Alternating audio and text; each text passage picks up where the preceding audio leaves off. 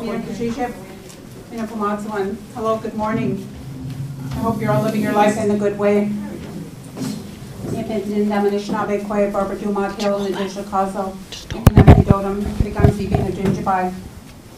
I am a proud Anishinaabe woman. My name is Barbara Dumont Hill. I am Turtle Clan from Zibi.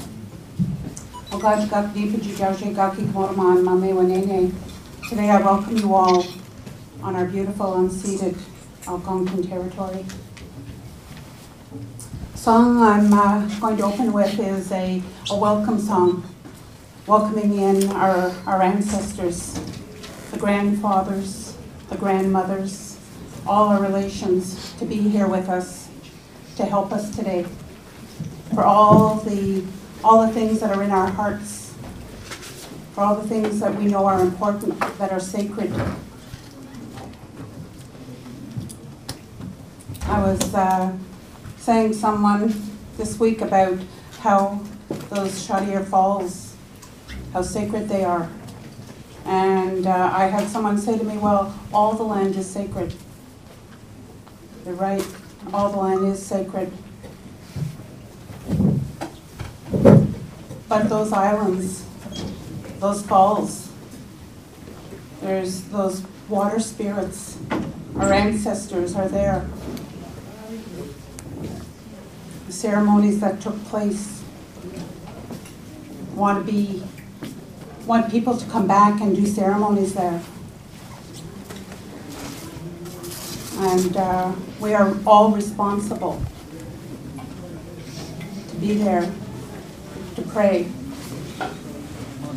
And so when I'm calling for ancestors to be here, it's all your ancestors, no matter who you are. I want them all here with us.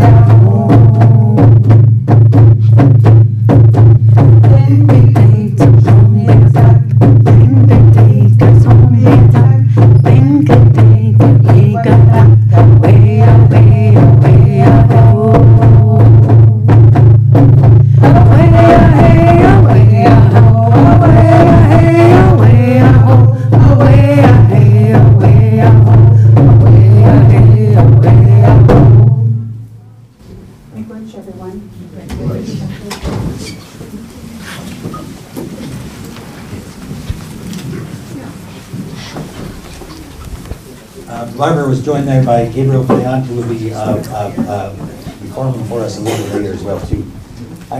So I should tell you that I work for the Public Service Alliance of Canada as the Indigenous Rights Officer, and we have a national Aboriginal Peoples Circle that comes from people that come from across the country to Ottawa a couple times a year to plan campaigns and strategies on the rights of Indigenous peoples. And ever since the formation of this national circle, we've been fortunate to have, as our spiritual advisor and friend, Albert Dumont, from Kitigan, Zibi. Thank you, Michael. Thank you, Barbara, for that great song. I want to speak to you about my right, a God-given right that I have. To have a place of prayer and ceremony, a healing place. It's not a human right, it's a God-given right. Whenever I look around the community and the way the world is going, technology, and the power of money, what it's doing to our minds, what it's doing to our descendants, I know that we have to access these healing places to be able to understand more clearly that we're not machines that are expected to go to a job site and follow orders and work 9 to 5. That's not the purpose of life of anybody. Our purpose of life is to heap praise on all the things Creator has placed in our territories that help the human beings to live well. The Chaudière Falls is such a place. It's a powerful place where water flows, where a person could go and to feel like a human being, to understand something about the heart that's beating in their chest, to be able to understand something about commitment and duty to our families, to our community, to this country, to the trees and the birds, the animals and the fish. We've got a duty to them. They are stronger than we are. They understand purpose than we don't. It's something that has been kicked to the curb, as my granddaughter would say.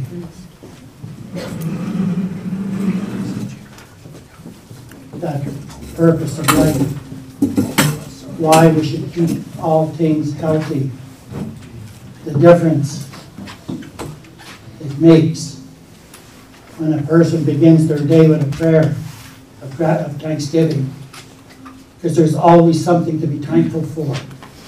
There's never a time when there's nothing to be thankful for. If your health is poor, or someone you love has good health, and we're thankful for that. We have to understand about the fact that we'll all be ancestors someday. And 300 or 400 years from now, when we're all dead and gone, the ones in this room, what will we have left? What will they be able to say, our descendants, about this time in history, this moment, about the falls, and what we did and what we didn't do? We have to take it seriously to protect a sacred site. You know, it means everything.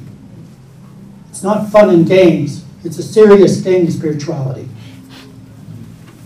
And if there's anybody in this room that doesn't believe that they have a soul or something will continue to live, I feel sorry for that person. Because I know that I'm going to live again. I know that I'm going to hear an honor song sung for me when my heart stops beating. And it's going to be because of the love, respect, and honor that I have for sacred places like the Chaudière Falls. A small falls on an obscure river can do great things for a human being. But those falls are unique on the Ottawa River, the Grand River of the Algonquins.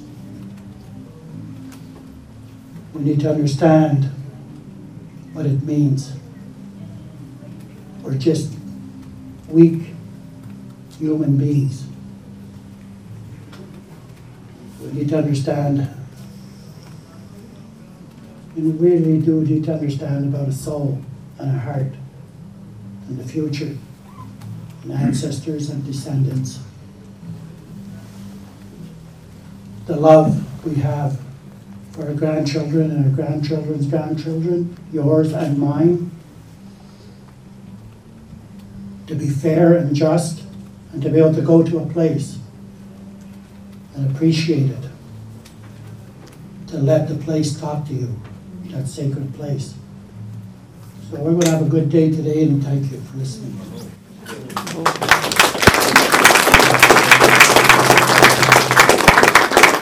Thank you, Robert. So, everybody who's engaged in this kind of work that all of us are brings a unique talent to the table. And our next presenter brings several. So not only being a committed social activist, Tito Mendino has served the labor movement and the broader social justice movement in helping in almost every event I've ever been at to set up the sound and set up the lights so that we all have an enjoyable experience. So I want to thank and welcome Tito Mendino.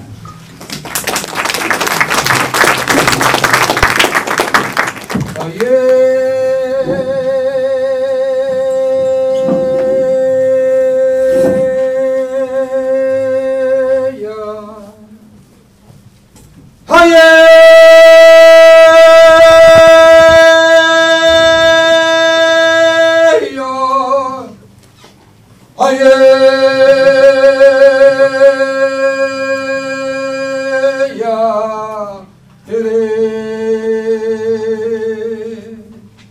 People of all nations, people of all trends, enjoy this proclamation of freedom and strength. People of all nations, people of all trends, enjoy this celebration of freedom and strength. Idle no more! Idle no more! Idle no more! Idle no more!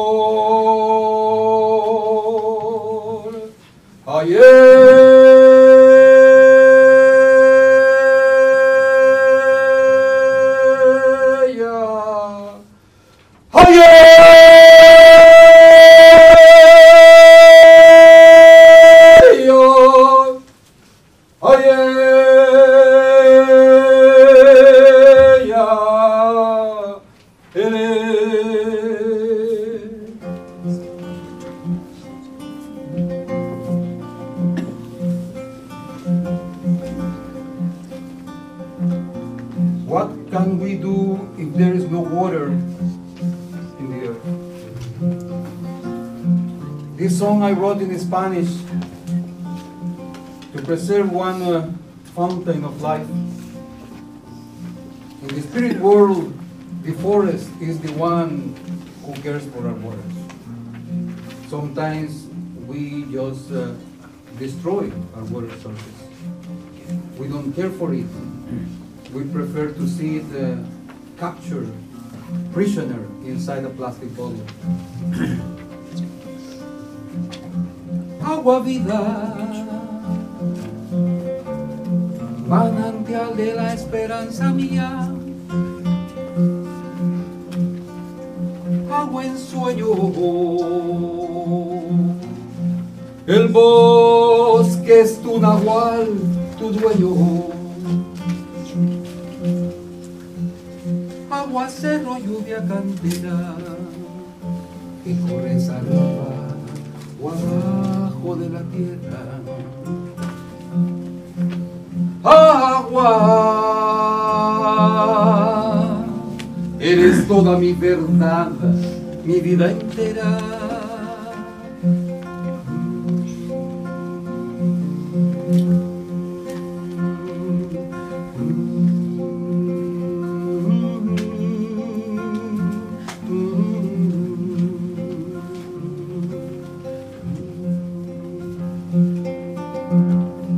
Agua herida, te destruyo, te derrocho y contamino. Agua mía, y ahora vienes a mi casa y me halagas con tu dulce compañía. Agua vida, manantial de la esperanza mía. Agua mía, manantial de la esperanza mía.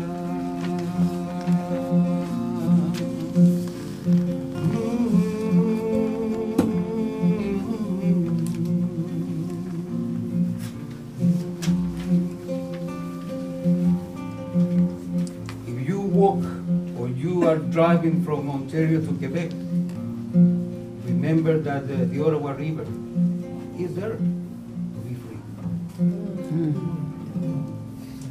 Thank you.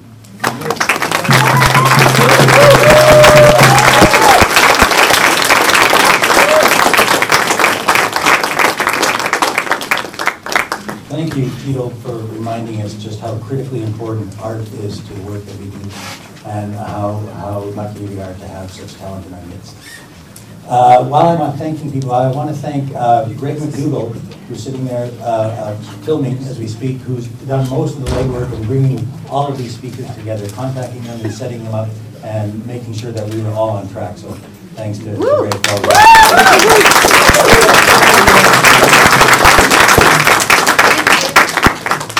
EquitableEducation.ca. Our next presenter, of course, needs no introduction, but again, I want to thank him for the tireless work of his time and of his resources that he's committed to the preservation of Chaudière Falls, and what a great spokesperson he's been for this movement, and we are so lucky to have him on our side. Douglas Cardinal.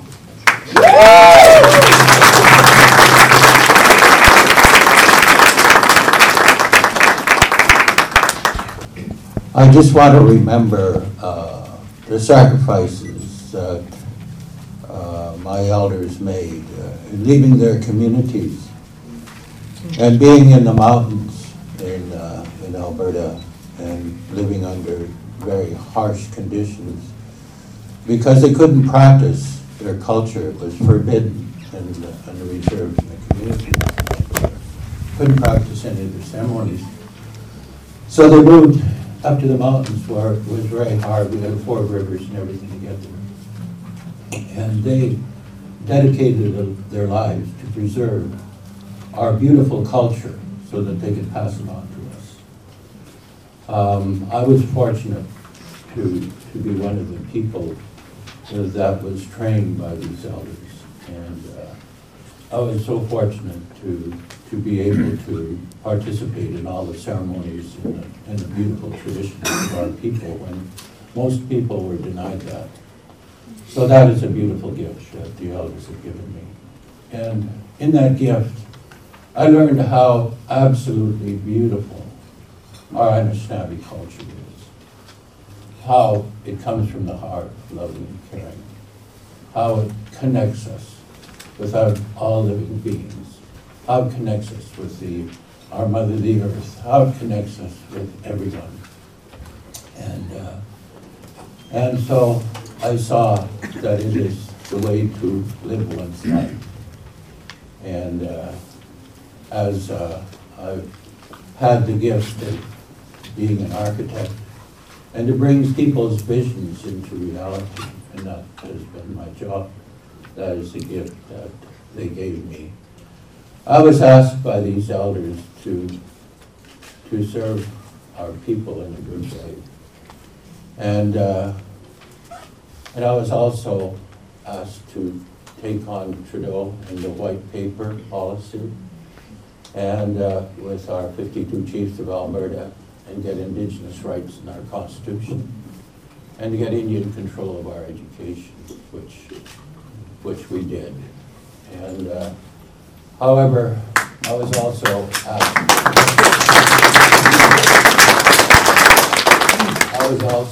by the elders. They said, we have a vision for you. You're going to come to Ottawa and build a strong monument in front of our nation's capital. Because we want them to realize that we and our culture are not going to go away. And when on the little outside the window still represents a very strong statement of who we are, a beautiful statement of who we are.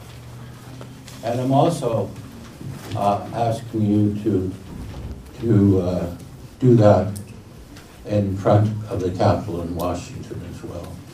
And that is your job. And also, when you go to Ottawa, you're to honor the falls. Those falls are sacred to all of our Anishinaabe people. The host nation are the Algonquins.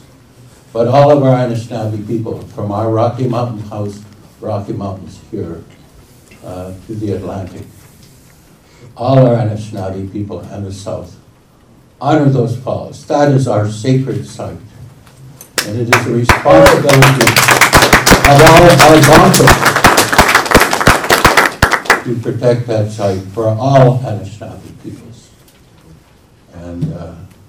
And so they asked me if I would work with William to make sure that happened. So I made a commitment to William, as I did to my elders. So that is fundamental. To those islands are sacred to us all. Not only our Anishinaabe people, we welcomed all the tribes from the south and everywhere to lay down the weapons and come and join us in peace, because we were a peaceful culture.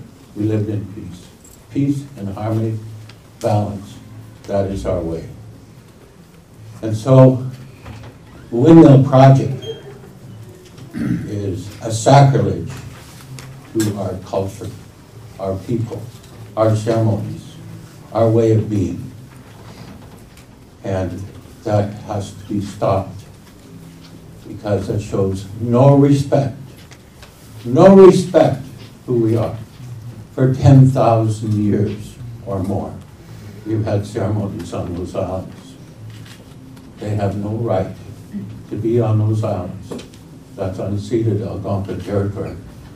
What's happened? They came and pushed our people north, pushed our people away by military means.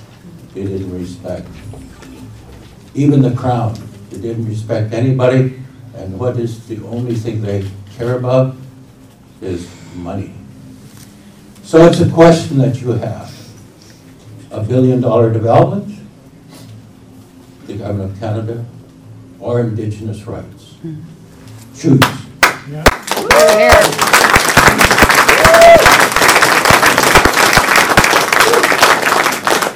Our Indigenous rights actually come from the Creator. We are one with the Creator. No man can interfere with our rights. The elders say to me, the ultimate tyrant is our Creator.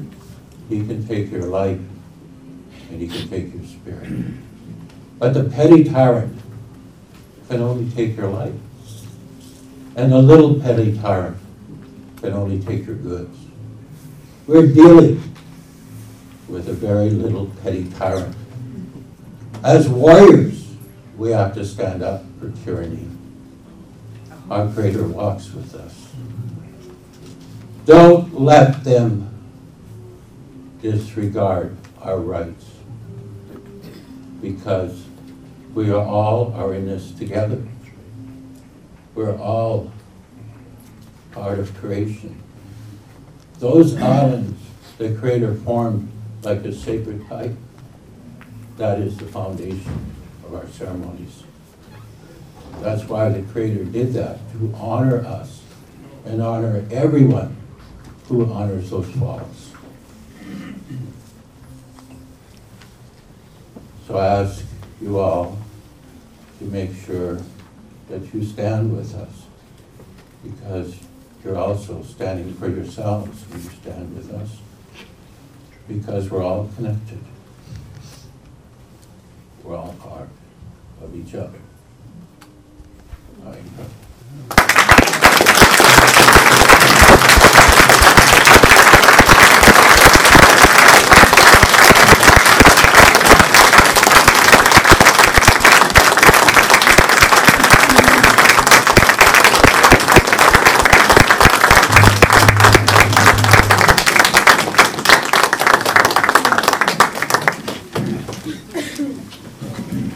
honor to hear those words and ideas.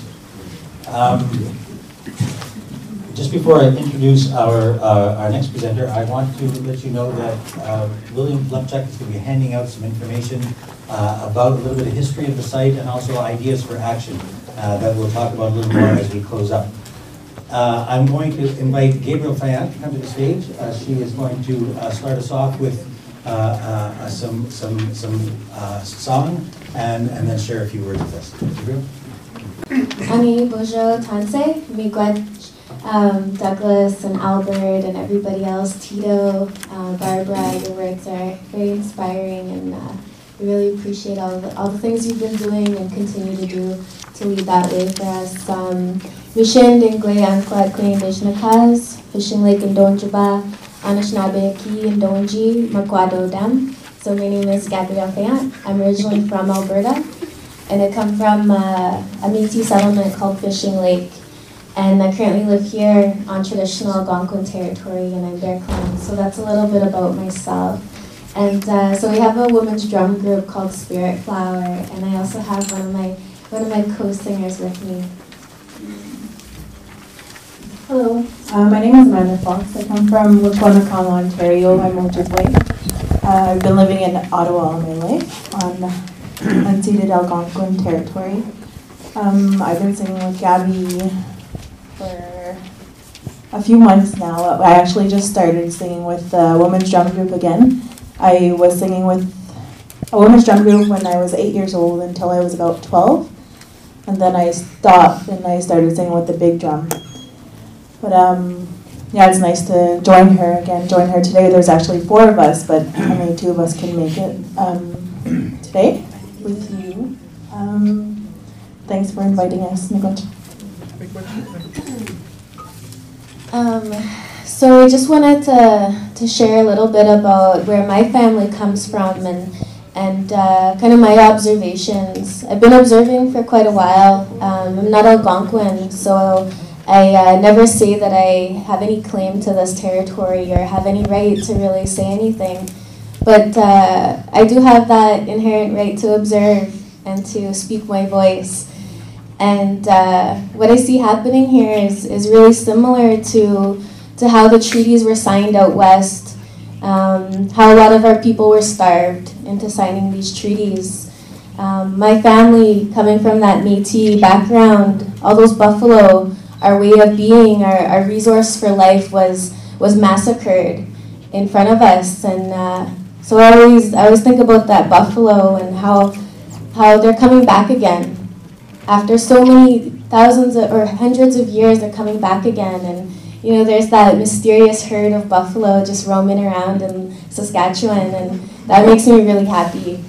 But with that being said, for hundreds of years, people have been hurt out west, starved into these things, and while Indigenous people honor those treaties and really had their heart and their spirit and intent in those treaties and what it meant to them, the other side wasn't at the same level. And so a lot of those treaties were never honored. So I see these corporations with that same mindset that those old governments had.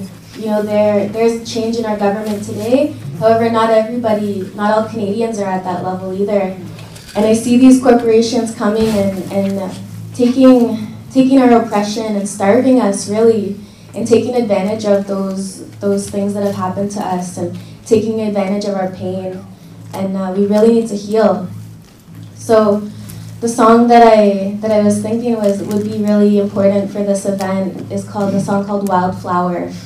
And so the story of that song is very old. So this is a song that's been here on Turtle Island for many thousands of years probably. And it's a call and response song. So there's a woman, Barbara Hooper, and this song came to her when she was at a powwow one day. And the song came to her, this vision. And what she saw in this vision was there's the first verse. And in that vision, it's children and women.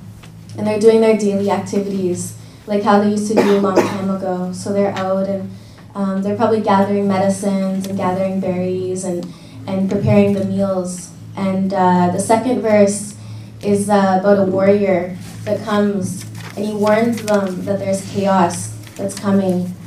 And so those women respond back.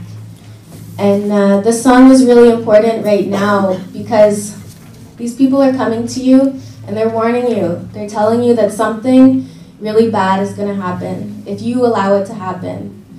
And so what I ask of you is, what's your response going to be? Are you going to respond in a good way, or are you going to ignore it? Are you going to go and tell your families what needs to happen and encourage more and more people to come out and support this cause in a good way, or are you just going to let it slide? So that's what this song, that's the significance of this song for me. All right, so here we go. So also I have a cold, so but I will give you my all. Hey!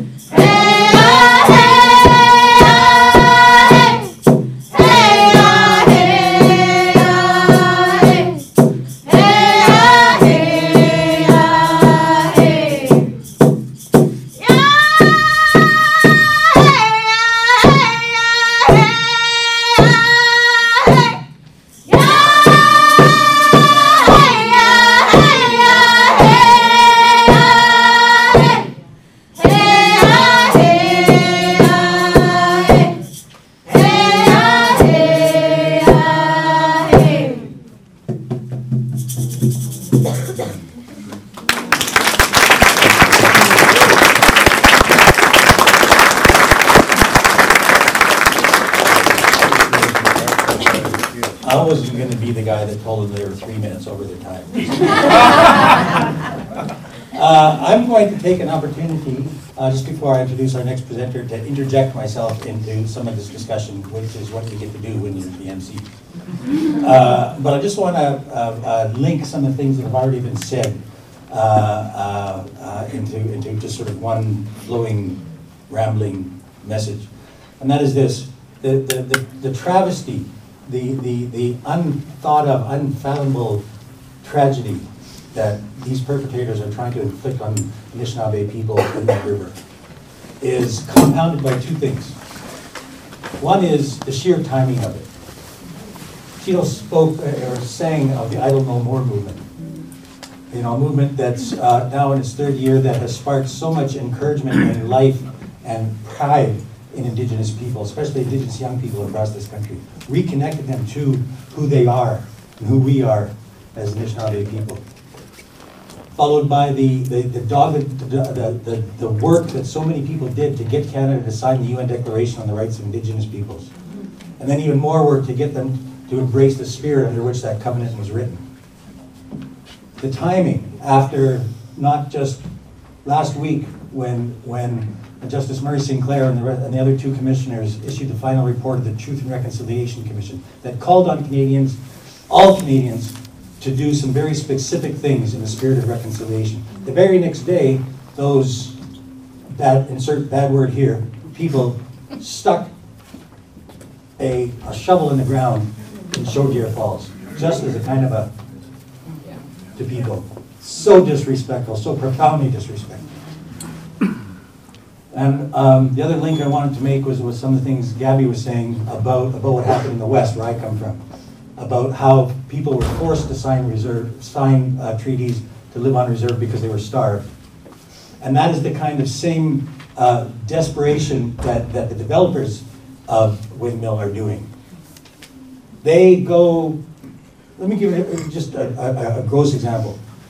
We attend the Assembly of First Nations General Assemblies every year, just to meet with chiefs and talk about the work that we're doing and the like.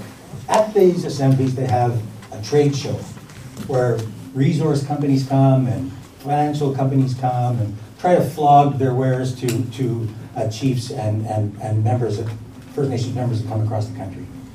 Always, the largest display is set up by, I forget what they're called, Nuclear Energy Canada. And what they're there for is they're trying to get First Nations to take spent nuclear fuel rods into their communities. And they know that there are some communities that are so desperate, where there's so limited economic activity that they'll take it. And that's what Windmill is doing to the people, some Algonquin people. Dividing, trying to drive this cleave into Algonquin people to saying, oh yeah, well we talked to this group, they're with us, they're on side with us. But they're playing on the desperation of people who really need a leg up. But that's not the kind of leg up they need.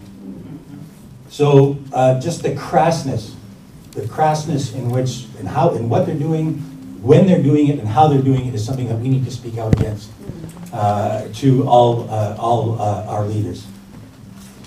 Okay, on that cheery note, I'm really looking forward to this because I don't know Kevin Schofield, who's about to perform for us, but I'm really always looking forward to new music, so I'm happy. Kevin Schofield, thank you.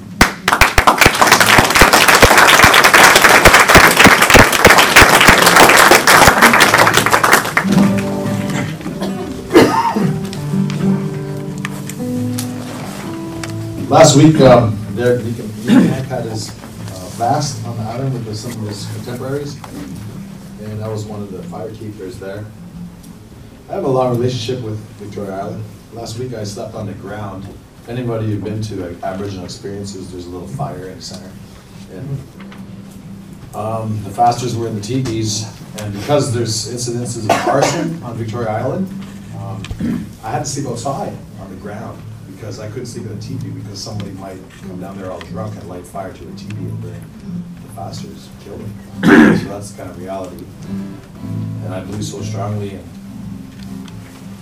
in helping and protecting our people and our water that I could sleep outside in the wintertime without a blanket. Tito see me, right Tito? Where's Tito? Tito's gone. Yeah, he was there. He came in the morning and found me sleeping. And I wasn't even shivering or nothing. You too could sleep in the snow outside. We don't like it. You too. And I'm lost and alone in the city. I don't have any place to go. I don't have any family. And when I go to Victoria Island, that's where I feel found. And it's the same thing for all of you. You guys all have your sacred spots. Go there, fire, and say it's yours. Nobody can come there. Just you and your friends and family. During Island no more, I spent time on Victoria Island with Teresa Spence and her fast. So I wrote a song about that. So this song is based on the traditional Cree song. It's called Mehmet Petuswin. It's kind of a tongue twister. It's a lullaby. It goes like this traditionally.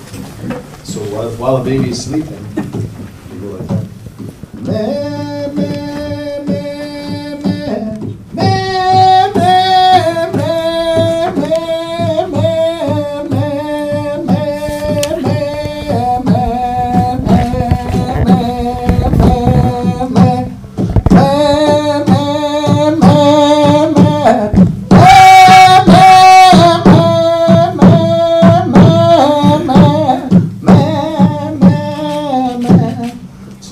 Every Cree was sung that as a baby, and I'd like to think that it was a remnant of pre-contact, and it's a prayer song. Priests, they annihilate everything, every song, right? They annihilated under threat of death to make all the songs disappear. So our grandmothers sang us that song, and I like to think it was a remnant, it was a trick they played on the priests. It's just a lullaby, it's just a lullaby. So we all know this song. And then years later, I heard it was a prayer song. So our ancestors kind of snuck one by the priests, this song. The path to visions burn, many magic things. What if she never comes back again? The woman in white buckskin. Woman in white buckskin. Hey, ya, ya, ya. Hey, ya, yo. Hey, ya, yo. Hey, ya, yo. Hey, hey, hey, hey. Hey, ya, ya, ya. Hey, ya, yo. Hey, ya, yo. Hey, ya. Was she just a dream? Hair long and black, arms to the sky, where she ain't never, ever, ever coming back. Whoa, whoa, whoa, how I feel. Oh, I feel she's forgotten me. Hey, yeah, yeah, yeah. Hey, yeah, yeah, hey, yeah, yeah, hey, yeah, yeah. Hey, hey, hey, hey. Hey, yeah, yeah, yeah. Hey, yeah, yeah, yeah, yeah, yeah. Hey, yeah. You best avert your eyes, or you'll be turned to dust so dry. You best avert your eyes, or you will never, ever, ever realize. Whoa, whoa, whoa, I'm not worthy. Hang my head in shame. Hey, yeah, yeah, yeah.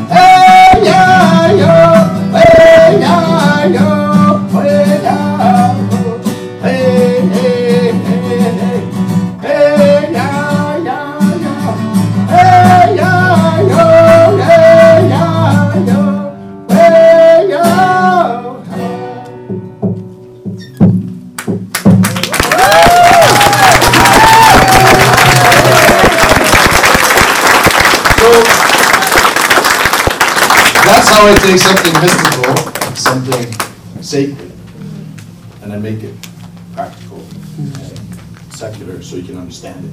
And that's what we're going to do in Victoria Island. We're going to take magic and kind of reform it in a way that ordinary people like you can understand. And that's your place too. That's your great-grandchildren's place. And it's not okay. We have to do, what our elders tell us. And as a helper, I always do what I'm not a chief. I don't make decisions. I just do what I'm told.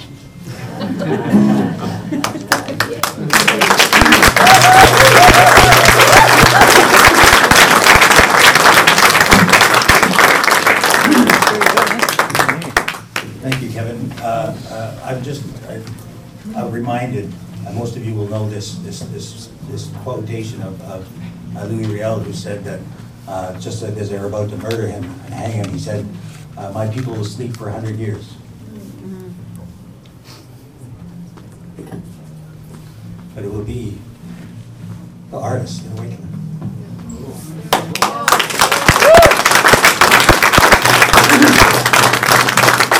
Okay, our next presenter is Romola Travakak, who will make her way to the front, who has worked very closely, as many of you will know, worked very closely with grandfather William Miranda, shared his vision, and is working very hard to keep it alive and keep it moving forward today. So thank you very much, Romola.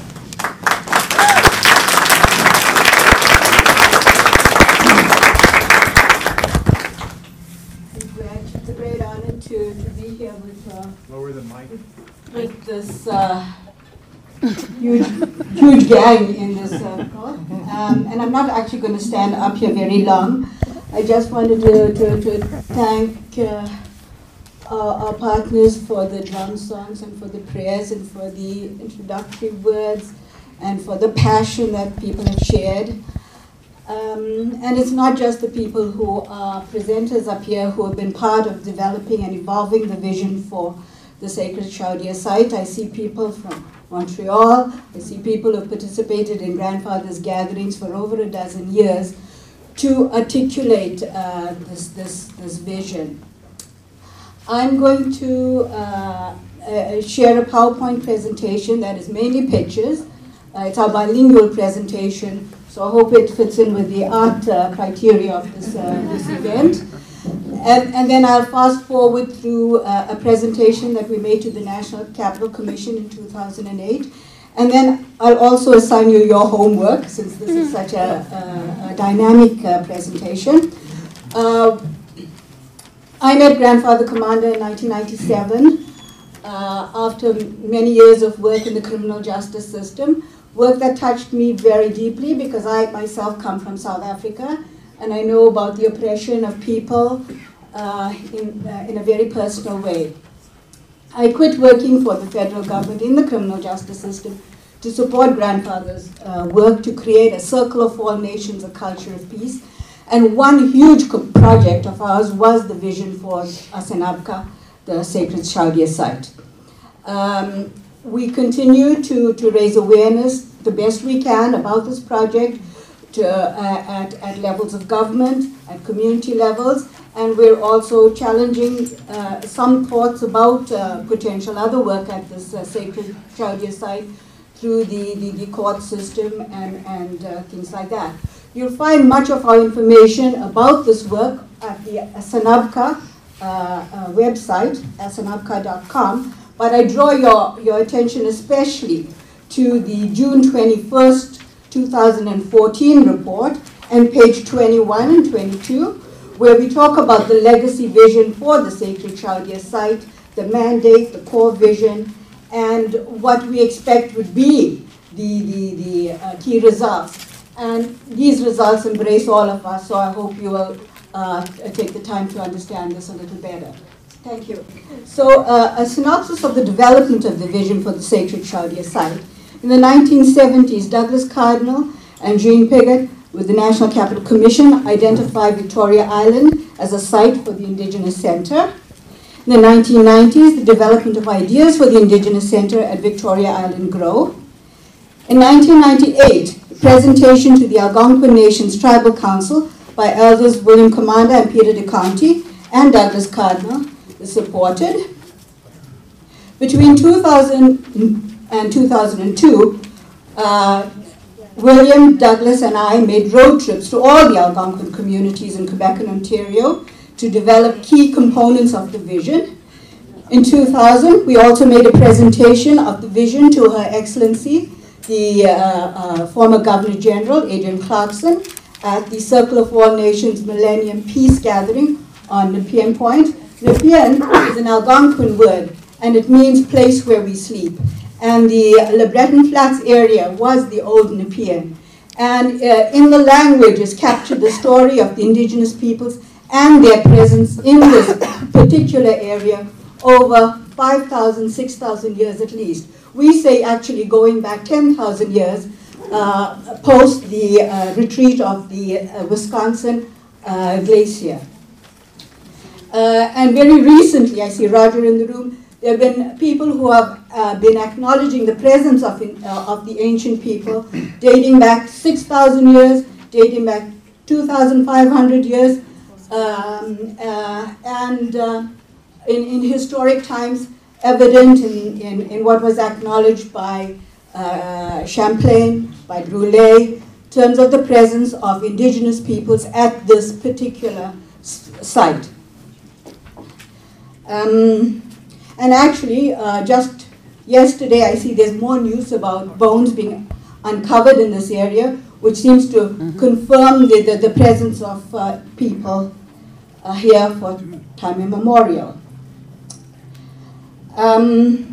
Between 1998 and 2002, and actually on till 2011, the development of the vision at the annual Circle of All Nations gatherings at Biddeby Lake continued, and many of you participated in that development. And so we continue our efforts on behalf of the commitment of many people passionate about this.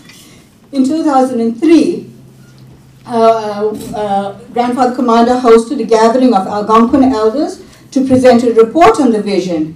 In Maniwaki, it was fully supported by Algonquins from all communities on both sides of the river. In 2003, Larry McDermott undertook graduate research into governance structures for an Indigenous Center in consultation with William Commander. In 2004, with support of the Ministry of Canadian Heritage and the National Capital Commission, a draft memorandum was prepared. Conceptual plans were refined by Douglas Cardinal. In 2006, the National Capital Commission endorsed the project and earmarked $35 million for the commencement of a two-phase development. But unfortunately, 2006 was also the year of the sponsorship scandal. And that is part of the larger Canadian story, and it had impacts on the development of this vision. In 2006, Elder Commander was presented with the key to the city of Ottawa. And at that formal public occasion, he presented his vision for the sacred Chaudière sites. One that, oh, Rebecca? Well, that's the second presentation. Maybe I'll speed up to that if you give me some time later. The Birch Bark print that you might have seen earlier disturbing other people's presentations, that was the vision for the entire site that was presented publicly. But it had already been articulated in 2003 in the 5-circle diagram that you would find on our website. In 2006, the Circle of All Nations Water Life Workshop drew attention to the degradation of the Ottawa River. It resulted really in the animation of Ottawa River Keepers and many other efforts to focus on the environmental prong of the vision for the Indigenous Center, respect for the water. In 2006, Elder Commander served as honorary chair to the committee to designate the Ottawa River a heritage river. In 2006 and 2007, the expansion of the hydro development at Chaudière was challenged by Circle of All Nations and colleagues, further to public discussion not only with Aboriginal peoples, but with all peoples interested in environmental issues in November 2006. In 2007, Eric Smith, a graduate student, prepared a research report on the removal of dams and the restoration of the site. Later, he presented a master's thesis on the indigenous colonial settler relations at the Chaudière site. That might also be worth re-examining because it brings us to some of the continuing issues that impact the evolution and the advancement of our work here. In 2010, Elder Commander presented a comprehensive vision for the sacred Chaudière site and the Indigenous Center in Victoria Island. And in November 19th, 2010, the City of Ottawa endorsed the comprehensive vision for the site, and it date-stamped every page of the 57-page report. And that 57-page report includes specific mention of wild space in the capital city. In 2011, William Commander presents the comprehensive vision to Her Majesty Queen Elizabeth and to Governor General Mikhail Jean with respect to the honor of the crown. Now, to a certain extent, Mikhail Jean responded by creating the Dr. William Commander Pavilion at the University of Ottawa. And in this process, we see, moving from the days when Duncan Campbell Scott stifled the voice and the prayer and the song and the dance of Indigenous peoples, to its re-emergence in what you've heard this morning over here. But also, William Commander, we wrote a book about him. We called it Learning from a Kindergarten Dropout. And almost immediately after that, the University of Ottawa presented him with an honorary doctorate degree. A few years later, so did the University of Quebec Outaouais. And what we see in that is the acknowledgement that it's not just old traditional knowledge that is not of great relevance to all of us that old Native people and Native elders represent. It's actually the kind of wisdom that you transform and inform knowledge in higher level academic institutions. And so that is how we see Mikhail Jean moving towards respecting the honor of the crown. In 2013, Douglas Cardinal upgraded the conceptual designs for the sacred site. In 2013, Peace and Good Governance Citizens Group endorses the Indigenous vision and presents it to former Minister Baird, and also to the UN Rapporteur on the Rights of Indigenous Peoples. By this, I mean to say that William Commander made overtures in the earlier stage to the Liberals who were in power. He also received considerable support from Paul Dewar, and I recall the late Jack Layton attending William's birthday party, and when he heard about this vision, thought it was very inspiring, and assigned the work to Paul Dewar, who then advanced it to a certain level. With the presentation of this communities group report to the former conservative leadership, we feel that we've made outreach to all levels of government and informed them all equally of the merits of this project. William Commander's colleagues from Argentina actually presented William's legacy to the United Nations Human Rights Council expert mechanism on the rights of indigenous peoples in 2014, and in partnership also with Idle No More. And I would like to say, Idle No More has woken us up here in the capital city, but I'd also like to say, following on the footsteps of Grandfather Commander, who never idled till his dying day at the age of 98. And finally, I'd say the Circle of Four Nations, Lindsay Lambert, I'd like to acknowledge for his passion for keeping the spirit of the Chaudière Falls alive in so many hearts by his painful handwritten notes, reaching out. It's awakened the spirit of the falls in many hearts. And so we assert the key components of the vision. 4, an indigenous center on the eastern half of Victoria Island, and you may have seen Douglas Cardinal's conceptual designs. And this is a place for the First Nations, the Inuit, and the Métis to come together to recover their strength, their stories, and their histories, and reignite the passion of Indigenous on this land at the central meeting place. Hosted by the people of the Ottawa River watershed, the Algonquins. And the other part of the vision is for this type of activity, for an eco-peace tank, so that people will engage in discussions about what William Commanda identified as the two critical issues of our times. The issue of respect for Mother Earth and the waters. He started to talk about this publicly in 1987 with the constitutional discussions on Indigenous issues. And he ignited the global prayer for Mother Earth in Paris in the pre-Rio discussions in '91. Just recently, Canada represented herself on the global stage with respect to environmental issues.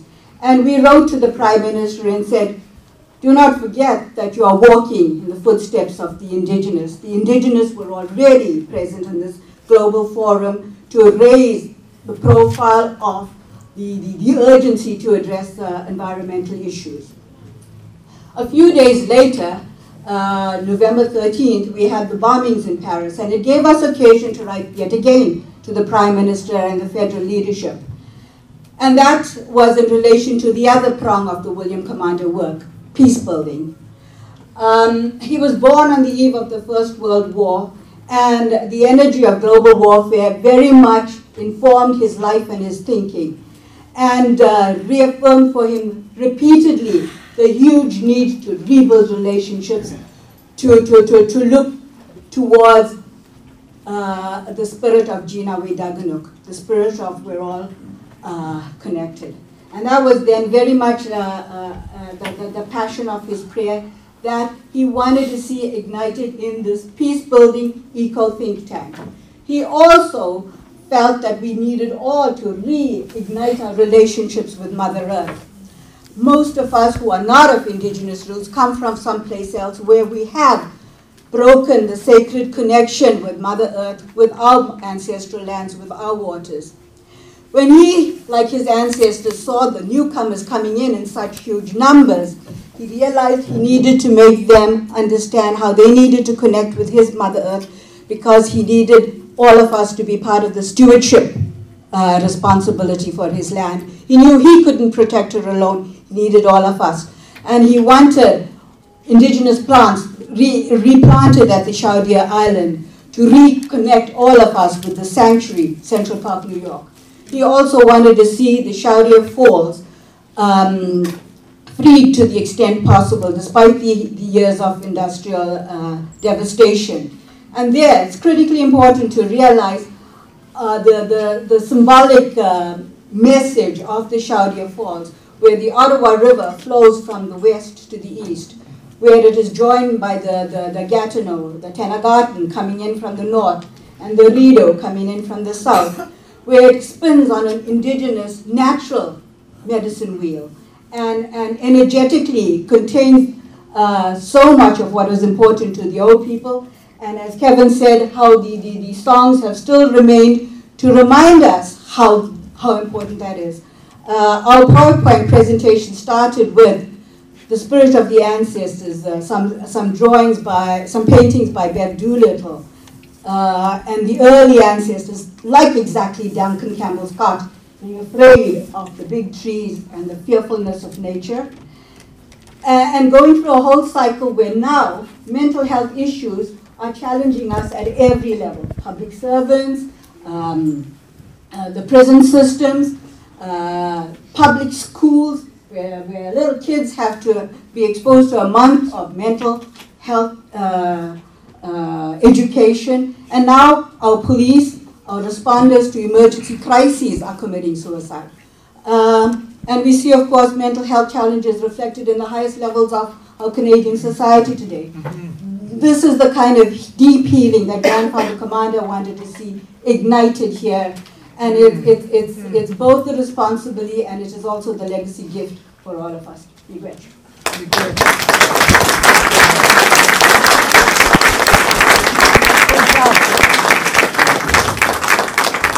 Thank you, Imola, for reminding us why we all indeed are here and for giving us the incentive and the desire to keep moving forward in the footsteps of Father Commander. It just made me think it was interesting, you know, when Imola spoke about the bones that were just recently discovered on the banks of the river, and I have to think that the ancestors took a very interesting time to reveal themselves to us. I'm now, William, ever busy, is going to be passing around a sign-up sheet for anybody who's interested in receiving more information. If there's going to be activities going on, there's going to be some action being taken by organizers, as we did. I don't know if you're familiar with the date that the condo sales began. They had an information session on the island, so a group of us went and just handed out information to prospective buyers saying that, you know, this might not be in your best interest to buy on this invest in this property. It's on land that it doesn't belong to the developers. It's contested, and it's going to be contested for a long time. And we did have some immediate success, and people just turned around and left. But others went in, and you know, that's good. That's good. We'll learn at the end of the day. So, one of the people who was there is our next presenter, who is going to both share some of her music with us and also some of her words. Vela, also known as Julie Condos.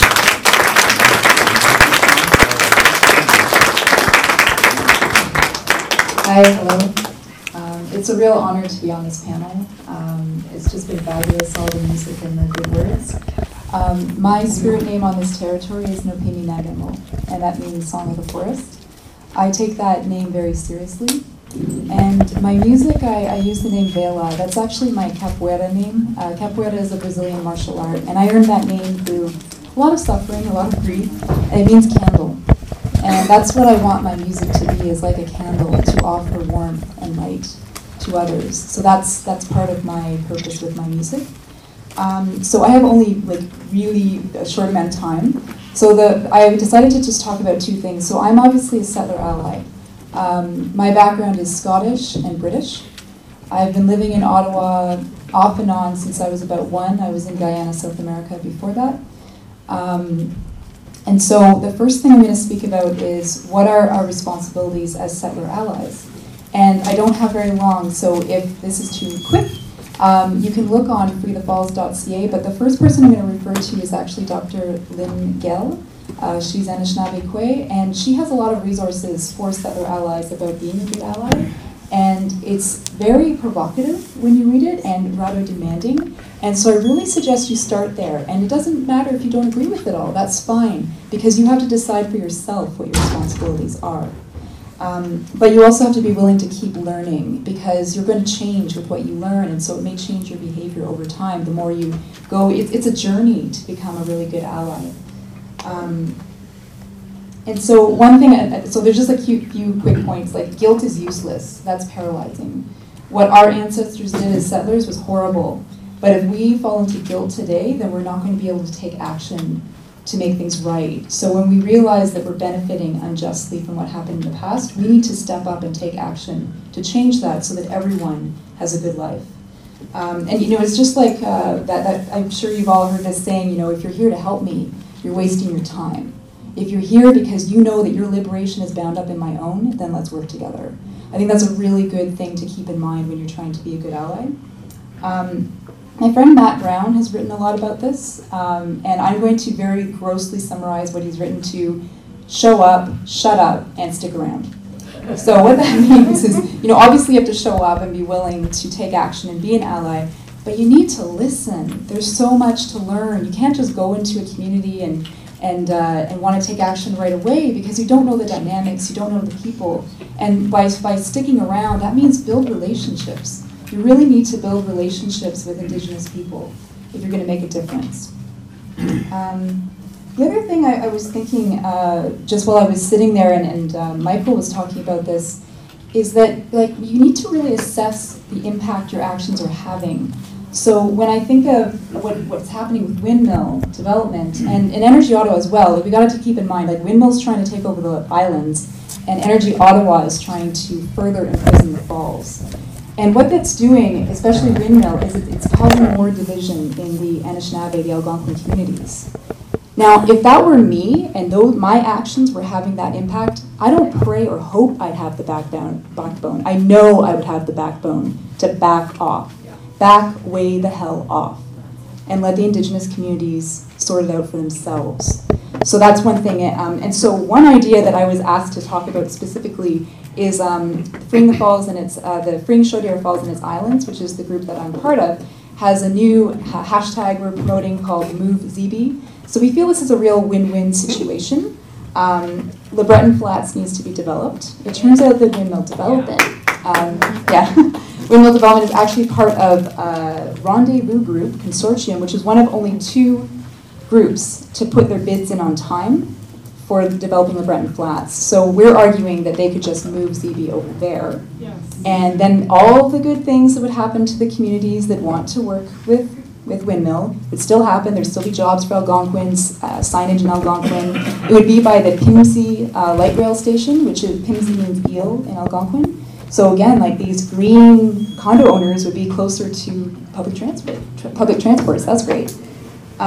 So that's an example of a win-win situation. Then the last thing I'm going to talk about before I sing is what are our duties as human beings. And this has been, people have touched on this already. We're all human. We are all connected to the land and the water and the air and the sun and the fire. You don't need a shaman or an elder or an imam or a priest to mediate your relationship to the land, because you're a human being in this,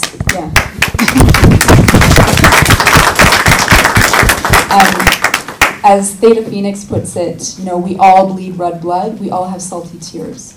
So you need to, we talk about like a connected world, and that's like internet bullshit, right? What we really need to do is connect to the land and water, however that is meaningful for you. Maybe you can reach out to your ancestors, maybe you can talk to elders in your own community and connect with the water, connect with the land, and then listen, and listen without ego, listen without interpreting it as a human. Listen to what the land and the water really wants. And that's what the song I'm about to sing is about. And then act on it, or don't act. Because you may get a message to act or to not act, and both are very important. And the question really is, like, you can keep asking, like, what can I co-create with this Kichisibi? What can I co-create with Akikojiwan, with the waterfall, with Asanabka, this sacred area? And then finally, just like having to build relationships with each other and with communities, you need to build a relationship with the land that you're on. Whether you came here because you wanted to, or because you were forced here, or because you've been here since time immemorial, you're here now. So to build a relationship with the land, I really like, John Young has this concept of a steady spot. So you go to the same spot every day, 20 minutes, 30 minutes. The animals change when you're there long enough. Their behavior changes. We think of animals as like kind of flitting away and scared. They're not like that when you're there long enough and you drop into their language. So that's a possibility for all of us to do, even if you only have a park. I'm really lucky. I'm on the Kichisibi. I'm in Britannia by Mud Lake. So I go there all the time, and it's really beautiful. But even if you have a city park, you can do that. And so now I'm going to sing my song, because I know we don't have very much time. And I just want to acknowledge, like, this is the Phil Oakes Festival, and I am like the biggest Phil Oakes fan ever. I grew up on his music. I'm kind of disappointed I won't get to sing any of his songs this time around. It just didn't work out, but I will have another opportunity later. But in a way, by singing this song to you, I'm actually honoring and this tribute to him, because he has such a big influence on me, and the fact that I tend to write songs about issues instead of like love songs. Love songs are great, but not too many of them. But I think the way I do things is probably a little bit different than his, because with this song, which is called Reconciliation River, we've been blocked from the Chaudière Falls, or the dam covering Chaudière Falls. But I found this place where I can climb down by the bridge, and I can actually like be there. You just have to get through some bars and stuff like that. There's no trespassing sign or anything, so I haven't been arrested yet. And no one molests me while I'm down there. And I can just see the overflow. And so that's where I went, and I went and I asked, like, is there a song? Do you have a song for me? So this song, it's not from me, like the little ego that wrote it, right? Like this comes from the river and the falls. And that's why you'll hear that the voice shift a little bit in it to be the voice of the river. And so I'm really honored to carry this song, and I don't own it. I believe songs have spirit. And so this song, I don't even know what she's going to do in the world necessarily. Maybe other people are going to sing this song. All I had to do, though, my duty, my responsibility was to bring the song into form. And so every time I sing it, and today I'm going to sing it just my voice, just like it was given to me originally. Yeah, so thank you very much. And often people want to clap when they hear songs. You don't have to do that. You know, this is my prayer, honestly. So if you want to clap, that's great. If you even want to put your hand to your heart or just be silent, I won't be offended. You know, music has many, many purposes. Thank you. Come back where the waters roar.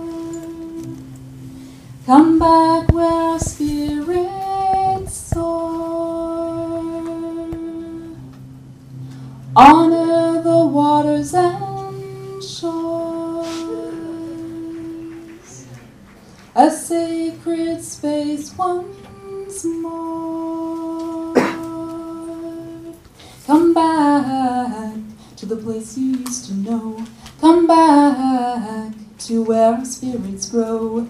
There's another way. I asked the river what she wanted to say. I want you to connect. I want you to remember when you knew you were part of all I've joined together. I gave you my heart. Where the waters roar, I gave you my trust. Will you honor me once more? I am not dead. Don't cover me with concrete. I need the green islands where the four elements meet. The river spoke to me. Does she speak to you? This future can be ours. There's loving work to do. Will we act, be reconciliation with each other and all our relations? Reconciliation with all our relations. Reconciliation for future generations.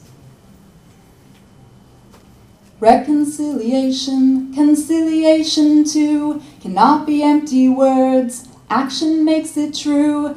Elders have a vision to heal our nation's heart. Chaudière Falls and Islands, are you ready to start? Ready to start.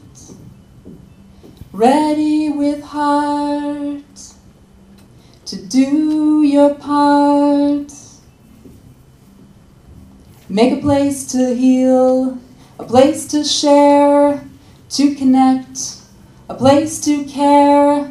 Will we act, be reconciliation with each other and all our relations? Reconciliation with all our relations. Reconciliation for future generations. The river spoke to me. Does she speak to you? This vision can be ours. There's loving work to do. Loving work to do. Loving work to do.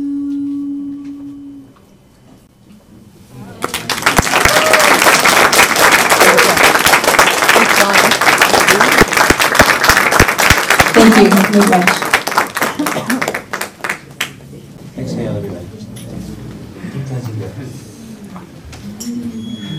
Okay, so we have one more presenter. Peter Viganji has been, as he spoke, has been, I know, at Octopus Books a couple times in the last few months, making presentations on the history of the Ottawa watershed.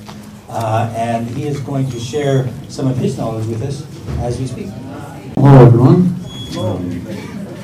Thank you for the introduction. My name's Peter DeGangi, and currently I'm working with the Algonquin Nation Secretariat, which we work for 4 Algonquin communities: Temiskaming, Barrier Lake, Wolf Lake, and Eagle Village. We've been engaged in research for the past, almost 30 years, I guess, in different ways on to document Aboriginal title for these communities, because as you know, there's no treaties covering the Ottawa Valley. And I'm honored to be here, and certainly it's been wonderful to hear from the previous speakers. I was trying to put my thoughts together about what I could say that hadn't already been said, or that might be helpful to you folks. So maybe some of the things I'm going to say you've heard already. If that's the case, please indulge me. Otherwise, hopefully you can take something away from this. But as some of the speakers mentioned, the Ottawa Valley has been inhabited for thousands of years. Certainly, it's the traditional territory of the Algonquin Nation, and one of the things the communities I work for have always said very clearly is that there aren't Algonquins of Ontario or Algonquins of Quebec. There are Algonquin people of the Ottawa River watershed, and that imposing those kind of boundaries helps create divisions, and that's one of the reasons why the communities I work for feel very strongly about the fact that the provincial border really is an impediment. And because Algonquin people have been here for so long, thousands and thousands of years, we've been reading about the recent publication and about the archaeological work that started as early as 1845, where the Museum of History is now an ancient ossuary burial site. You've got to look at the Ottawa River as a highway. It was like the 401. That was the entranceway into the interior of the continent. Indigenous people knew that long before the French came, and the French made use of it as their highway. The people who controlled the Ottawa Valley were basically the gatekeepers for people from the west who wanted to get down into the Atlantic region, or for people going the other way up into the upper lakes. So Algonquin people would have known the area very well and selected the best sites for their habitations. The area around Chaudière Falls would have been like a rest stop. Anybody coming up or down the river would have had to stop there. They would have had to portage. They would have had to camp. They would have met other people on their way up and down the river. So it was a very strategic location, and it was also an area where people naturally would gather. It's not surprising then that Indigenous peoples would have chosen the best locations, because they had a few thousand years to think about it and find out about where the good places were. It also shouldn't come as a surprise that when Europeans came, those were the places they coveted first, because they were the best places where people would gather. And that's something we find certainly with the islands in the Ottawa River. Some of you may know that the Algonquins were traditionally allies of the French, but after 1760 they became allies of the British and became part of the covenant chain of treaties, where the British agreed to protect and to respect the Aboriginal title of Aboriginal nations and enter into treaty. The Royal Proclamation of 1763 was part of that, where King George III said that there would be no land taken unless there was consent. And the Algonquins were there front and center. In fact, the Algonquin and Nipissing chiefs were given a copy of the Royal Proclamation at Niagara in 1764. And as late as the 1840s, they were still waving around the proclamation to the government saying, you made these commitments to us, what's happened? One interesting thing about the islands is that starting at least around 1799 or 1800, the Algonquin and Nipissing chiefs actually leased those islands out to settlers. They made arrangements directly with settlers, and people acknowledged they controlled those islands. So basically, from Gatineau all the way up to Deep River and beyond, those islands were actually being rented out. The Crown heard about it and said, well, you can't deal directly with the settlers, we'll do it on your behalf. And by 1840, the governor of the day basically said, well, we're not going to recognize these rights, we'll just give the squatters rights. So there's a history to the islands, and I always think about that whenever I think about Chaudière and Victoria Island and so on. The other thing, I guess, to keep in mind is that there's always been competition over those islands.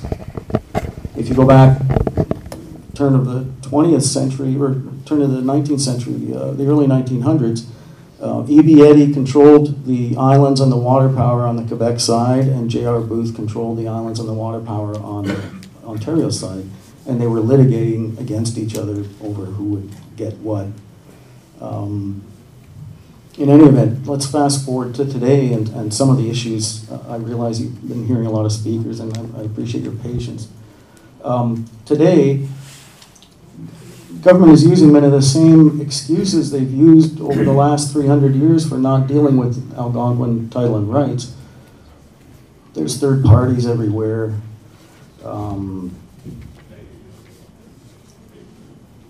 We can't do it because of this or because of that. So essentially the land rights don't get dealt with. That's why the communities that I work for have been assembling their evidence to either try and negotiate or perhaps if they need to go to court to resolve the Aboriginal title issue. The developers of the Zibi project have indicated that they don't need to consult necessarily because they're third-party owners. It's not their problem, but it is their problem because it's a sacred site, and there's a lot of voices within the Algonquin community and the non-Indian community that are saying they should do the right thing and think more carefully about how they're approaching this. I guess maybe to end things, I'd just like to say, because other speakers have mentioned it, you hear this word bandied about quite a lot these days, reconciliation. I guess what does that really mean? It's easy for something to become a catchword or a slogan and get hijacked. But if we really think about what reconciliation means and what needs to be done at this time, I think the islands at the Chaudière Falls are a good example of what could happen, which is let's stop and step back and really think about what needs to be done given the history of those islands and their meaning, and given especially a lot of the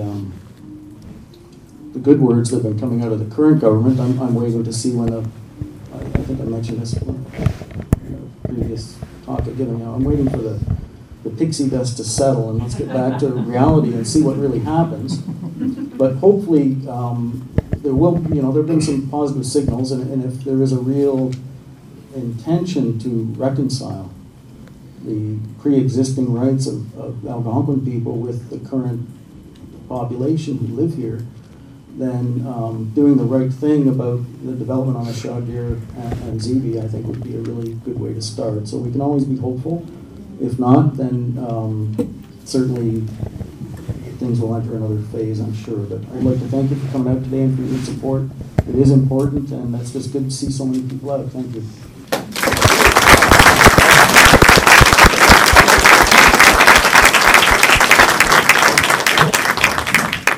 And I want to everyone who is here with a good heart, who cares about the water, who cares about the land, who cares about what is right, what is sacred, and what is good. So we're going to go with the Zibi Wabo. If you want to join in, please do.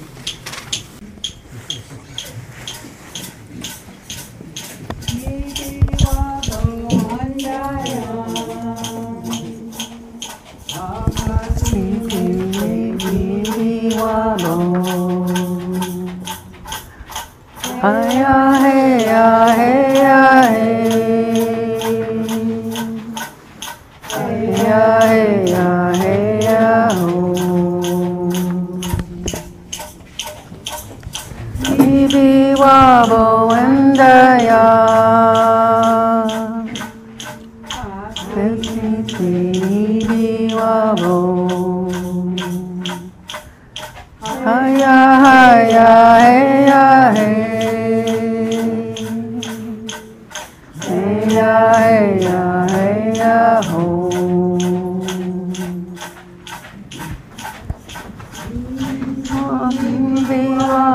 endaya,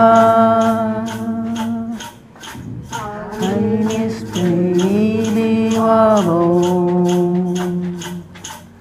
Hiya, hiya, hiya, hiya, hiya, hiya, ho.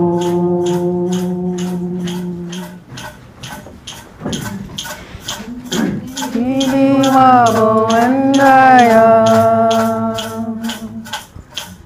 Hiya, zibi wabo.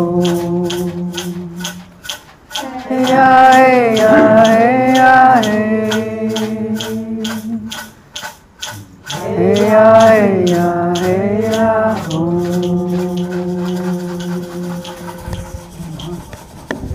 Should we put everyone, Josh, and